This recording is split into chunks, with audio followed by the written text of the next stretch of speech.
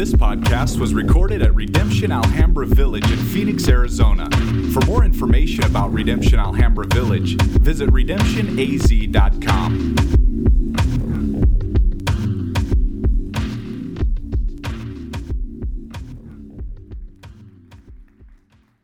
Jesus is King. Jesus is alive. He is seated at the right hand of the Father. Jesus is coming again.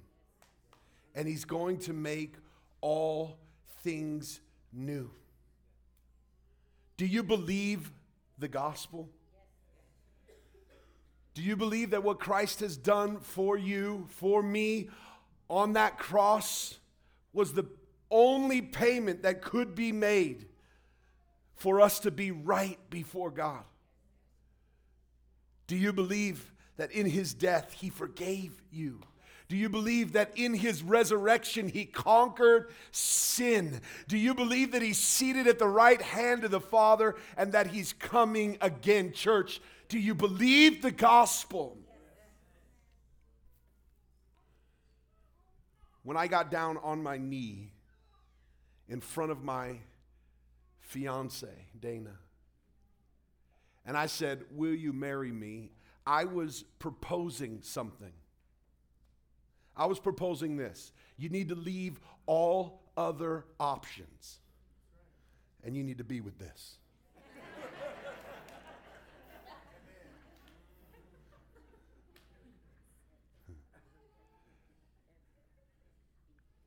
She could accept, and she did. Thank God. Thank God. She could accept, and she did.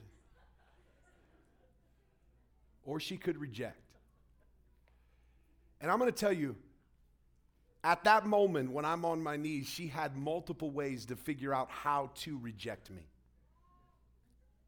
She could say, "You're an idiot. You're not really a good guy. I don't believe in you. I don't trust you. I'm not leaving all other options yet." And do all that she could to discredit me and then go put on her Facebook or go talk to all of her friends and let everybody know that this dude is an idiot. It wouldn't take much discernment for anybody to say, "I don't think she likes him," right? Or she could take the road of going, "Listen, I know you're down there asking me to marry you at this moment, but the reality is, I'm not done playing the field. You're a good option, and I'd like for you to hang around for a while, but I need to see what else is out there. There's a lot of good guys out there. And I just want to make sure that I kind of see who's out there." Listen, that's not "you're an idiot," but it's still rejection. There's also another way to reject. It's kind of the, "Hey, listen, yeah, let's get married.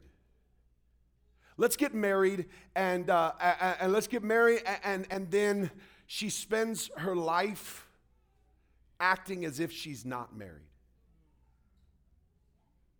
She says she's committed to me, but then she spends her life going and exploring other options. She lives a life opposite of the covenant that she's made with me. All of those are rejections. The gospel is the glorious news of Christ's coming, that he is coming, and it is this call for you to repent. And here's where the gospel becomes offensive, because it forces either acceptance or rejection or unbelief. And just because some of us in this room have heard the gospel doesn't mean we have believed the gospel. See, some of us could believe that the gospel is good advice, and the way that we tell other people about the gospel is, "You should do these things." Good advice is different than good news. When the herald would run into the town and said, "We've won the war, the king is alive, and he's coming back," that's good news. But when he runs back and says, "Listen, we've lost, you better grab your kids, you better grab your wives, You better grab your husband too. Because they're about to kill everybody up in here, right? At that moment, you better take the advice, but it's just advice. And a lot of people look at Christianity just as good advice. Here's things you need to do to be saved. The other way people look at the gospel is as a good story, or as fantasy, if you will. Like you do when you go sit in a movie. You love to enter into it. You love to hear about it. You love to hear about what has been done for you and all these kinds of things. And then you love to walk out, check out, and say, that was just a movie. Now let me go into the real world. It's just a fantasy. But the gospel is good news. It's the proclamation that the king is still alive and he's coming back to make all things new. And he is going to rule and reign. And this King Jesus is coming again. Do you believe it? Now, I'm not just talking about do you believe it in such a way where you believe and say, yes, I believe, and check Christian on Facebook. What I'm wondering is, do you believe that Jesus is king so much so that you leave all other options and put your faith and trust in him alone, and that he is coming to make all things new? Because my proposal to you today is this, that many of you may have heard the good news, but you have rejected it in different ways. Some of you have outright said, Jesus is stupid and I want nothing to do with him. He's not real. It's a myth. It's fantasy. Y'all are stupid for saying he's alive. This is ridiculous. And you sit in your room and you say that and you tell everybody that, and that's in your heart. And let me just make it real clear. It takes no discernment on any of y'all's part to go, that person doesn't believe.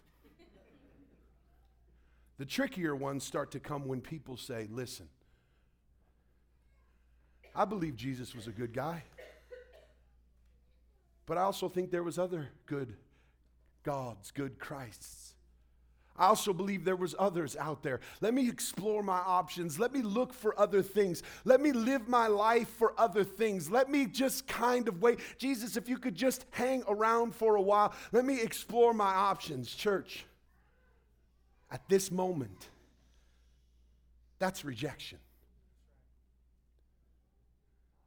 That's rejection. Some of you say, well, what's the purpose? Who cares if he rose or if he didn't raise from the grave? What does that do for me now? And your truth is based upon what it can do for you now. And so you've rejected him by saying, I don't care if the resurrection is true. I don't care if Jesus is true. What does it do for me now? I only believe in things that are functionally and good for me now. The other thing would just be, I would say, worse. It's the kind of unbelief that confesses, I will commit to you, and lives their lives living like they're uncommitted. The kind that declares, oh yes, I'm a Christian, but lives a total different reality. Oh yeah, I believe in Jesus, but their whole lives are affected by a whole nother story. That if somebody was to see and to watch your life, they would see nothing to do with a dead person becoming alive. An old person becoming new. All they would see is a person who professes marriage and covenant, but lives as if they are not. And that's a tough one.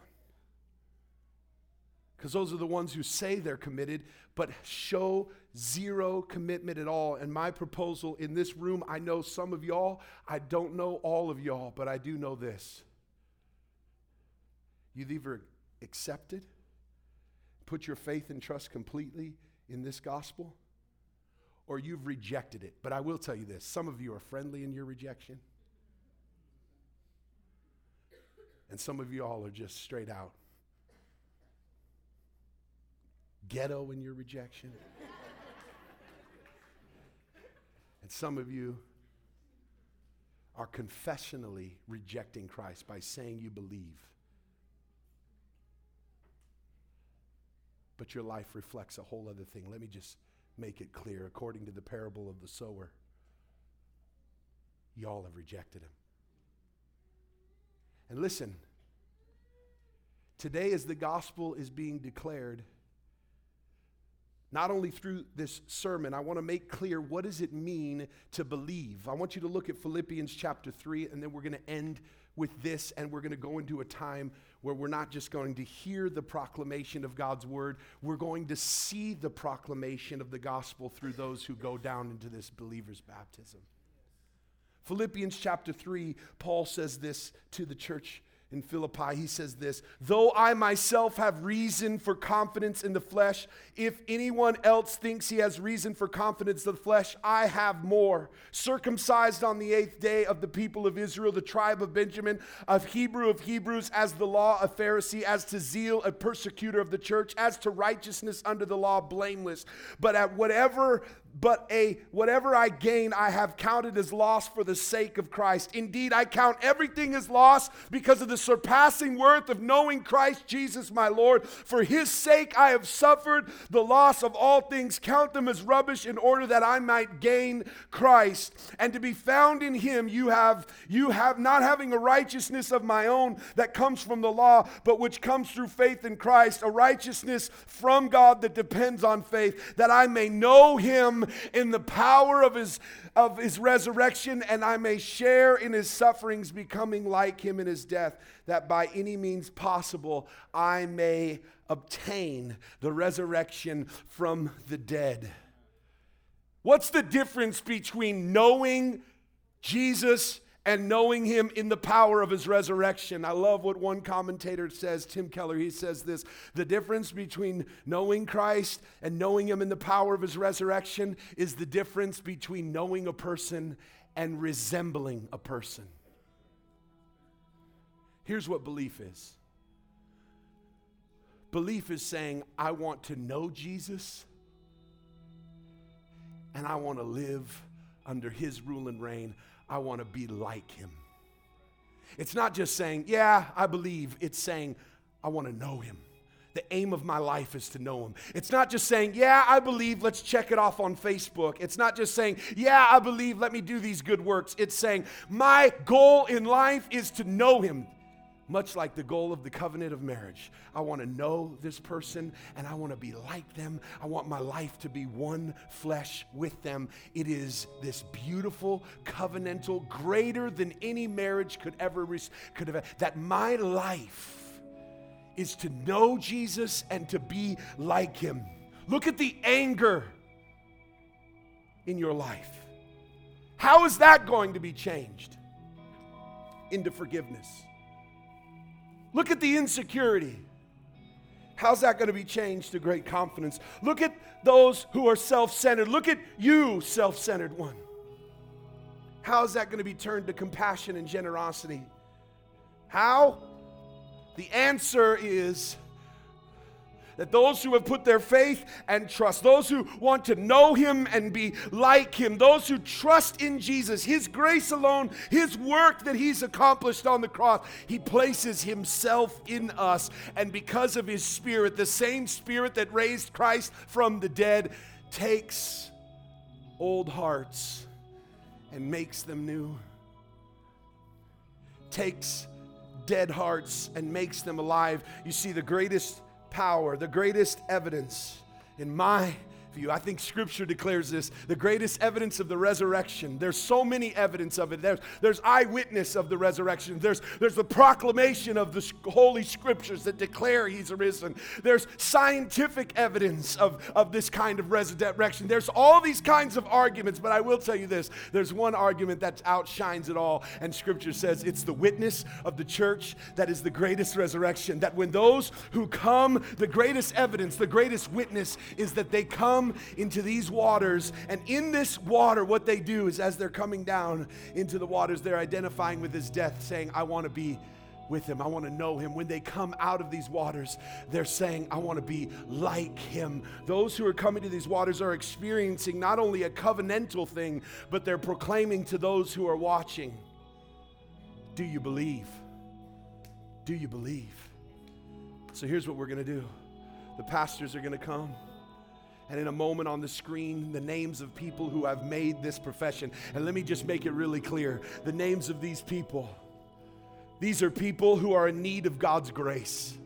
These are people who are deeply broken. These are people who are confessing their sins in front of all of us. These are people who have put their faith and trust in Jesus and say, I want to know him and I want to be like him. These are people who are saying, I'm surrendering to him as king. These are people who are saying yes to Jesus. These are people who have trusted him with their whole hearts. And as their names come up, they're going to come. I encourage you to clap. I encourage you to take pictures. I encourage you to read their testimonies. And the band's going to sing. And then I'm going to come up in just a moment. But let's start the baptisms, church.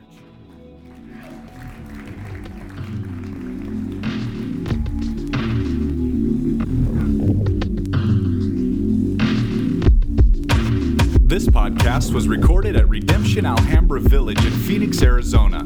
For more information about Redemption Alhambra Village, visit redemptionaz.com.